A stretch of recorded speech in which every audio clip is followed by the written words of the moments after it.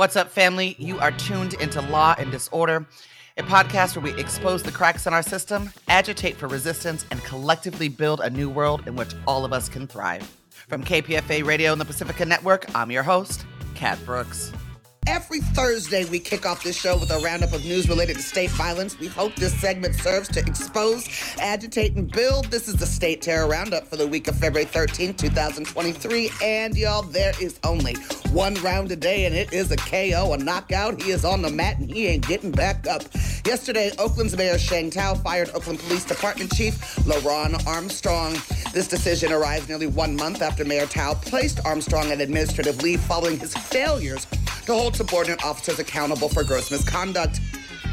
The scandal-plagued department now has had 12 police chiefs over 2 decades. Now sit with that for a minute. This department, the one folks keep saying is ready to get out of federal oversight, cannot hold on to a leader, and I'm putting leader in quotes, for more than an average of 2 years at a time. Even under cop-loving Libby, we went through 5 police chiefs. Now, why is that, folks may ask? I've said it before and I'll say it again. It's not about the people, it's about the institution of policing, and the whole damn thing is rotten to its core. Speaking of rotten, let's just put aside the actual reasons that LaRon Armstrong is being fired, and despite the chorus of he didn't do anything wrong that are flooding the Twitterverse, he did, in fact, do plenty of some things wrong. But let's put that aside for just a moment. I don't think Armstrong gave Mayor Thao a choice. He literally tried to punk her into ignoring the investigation and preserving his job. Over the past few weeks, we've observed Armstrong behaving more like a political actor than a police chief in an attempt to strong-arm the media and local politicians to push for reinstatement. Armstrong hired the discredited local PR consultant Sam Singer, the same PR trash that came from Moms for Housing, with a vengeance in an attempt to bully the mayor to give him his job back. Unlike what happened on this show, far too many local media publications simply regurgitated the Singer press releases, and some local leaders stood alongside a police chief who covered up incidents of gross misconduct that legit could have injured or killed people. But we will get to the dangers of identity politics in just a moment. And not only that, this is not, y'all, the first scandal that has plagued LaRon Armstrong. Oaklanders in the world would do well to remember that he has a track record of jackassery. This is the same police chief that went on Fox News, a white supremacist television station, and tried to rile up white supremacists with the boogie word defund by lying that his department had been defunded, but in actuality it had an increase of $38 million. You want to know when folks like me and Councilmember Carol Fife saw an influx of attacks, threats, and hate? It was when our black police chief intentionally put a target on the backs of black women with lies. How was that for identity politics? This is the same police chief that lied about his officers using excessive force, including tear gassing and lobbing flashbangs at children, even though OPD just lost a lawsuit for precisely doing that. Shout out to the team at Siegel and Yee Law Firm. This is the same police chief who knew that his officers were sharing racist, sexist memes, but did nothing to stop it. And for the folks who are saying he is the best police chief Oakland has ever had, what the hell has he been doing? For those folks that believe cops stop crime, which they don't, but for those still living in that fantasy, crime exploded while Armstrong was the police chief. While hundreds of homicides occurred on his watch, OPD was wasting 90% of officer time on non-violent and non-criminal matters, such as evicting unhoused community members, literally ignoring a data-driven report by APTP that demonstrated that if OPD stopped towing cars and chasing dogs, it would free up 62 officers to address violent crime in Oakland, way more than enough for the very small percentage of people engaged in those activities.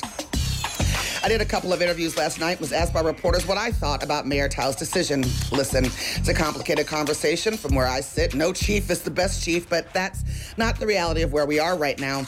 At the same time, we are trying to dismantle policing and the way we do public safety in this city and across the nation to replace it with an institution that actually keeps us safe.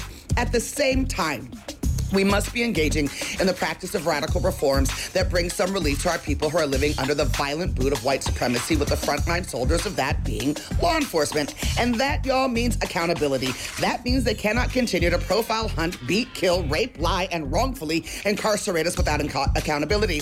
Otherwise, where does it end?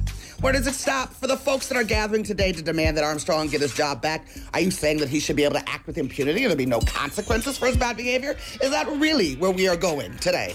And while we are on that topic, let me throw something else out there. I hear some grumblings that all he did was not take seriously a minor fender bender. Those were his words for a hit and run, by the by. That, y'all, is an example of the blue wall of silence where cops look the other way when their fellow cops behave badly. Today it's a hit and run, tomorrow it's a beating, day after that it's a rape, and some days, far too many days, it's a murder. The culture of policing is rotten and it must be dismantled and destroyed, and that starts with calling it out and shut it down. And lastly, at least for now, a warning to all of us about identity politics. Folks trying to say this is about race. Folks saying they wouldn't be surprised if the next chief is Asian. Folks saying she can't govern because she is Asian. I won't repeat some of the garbage that I'm seeing on social media because it doesn't deserve airspace. For those of you walking down that road, shame on you. And to those of us who know the dangers of divide and conquer, who know that that's the kind of talk white supremacists pick up and run with, to those of you who know that hate crimes and violence ticks up when we allow that kind of BS rhetoric to stand, when you see it or hear it, shut it down. Point people to the report and the facts are, y'all, LaRon Armstrong behaved in a manner, although typical for cops, is unfitting for someone in leadership anywhere, police departments or otherwise. And anyone notice that no one from his union is coming to his defense? Police Association President Barry Donilon simply has promised that policing in Oakland will continue as usual. Yay for us. The people of Oakland deserve safe streets and neighborhoods to live and work in Oakland. As Oakland deals with massive housing shortages, lack of job opportunities for Black and brown youth, we encourage Mayor Tao to focus on what the real needs of the people of Oakland are: secure housing, education and jobs, and well-resourced public services. That's the mandate she was elected on, and folks need to be sure to hold her to that objective. And this, my G's, has been the State Terror Roundup for the week of February 13th, 2023. State Terror Roundup soundtrack provided by Coffee Brown, an Oakland musician, singer, and songwriter who's been a force in the Bay Area's hip-hop and soul scene since the early 1990s. You can check her out at kofybrown.com, and her website and socials are linked from our site at kpfa.org. Shout out to my producer, Jesse Strauss, for urging me to create the content for this segment. You've been listening to Law and Disorder, a podcast where we expose the cracks in our system, agitate for resistance, and collectively build a new world in which all of us can thrive. That's it for this episode, family. You can find more information about topics and guests in this episode's show notes. Law and Disorder is produced at KPFA, that's listener-supported radio on the Pacifica Network.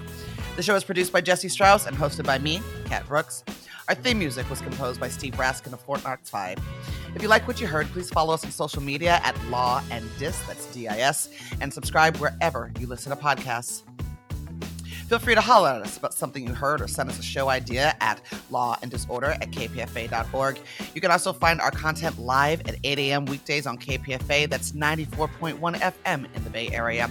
Our show and all of KPFA's programs are funded exclusively by you, the listener, and if you're in a position to support us, please donate today at kpfa.org.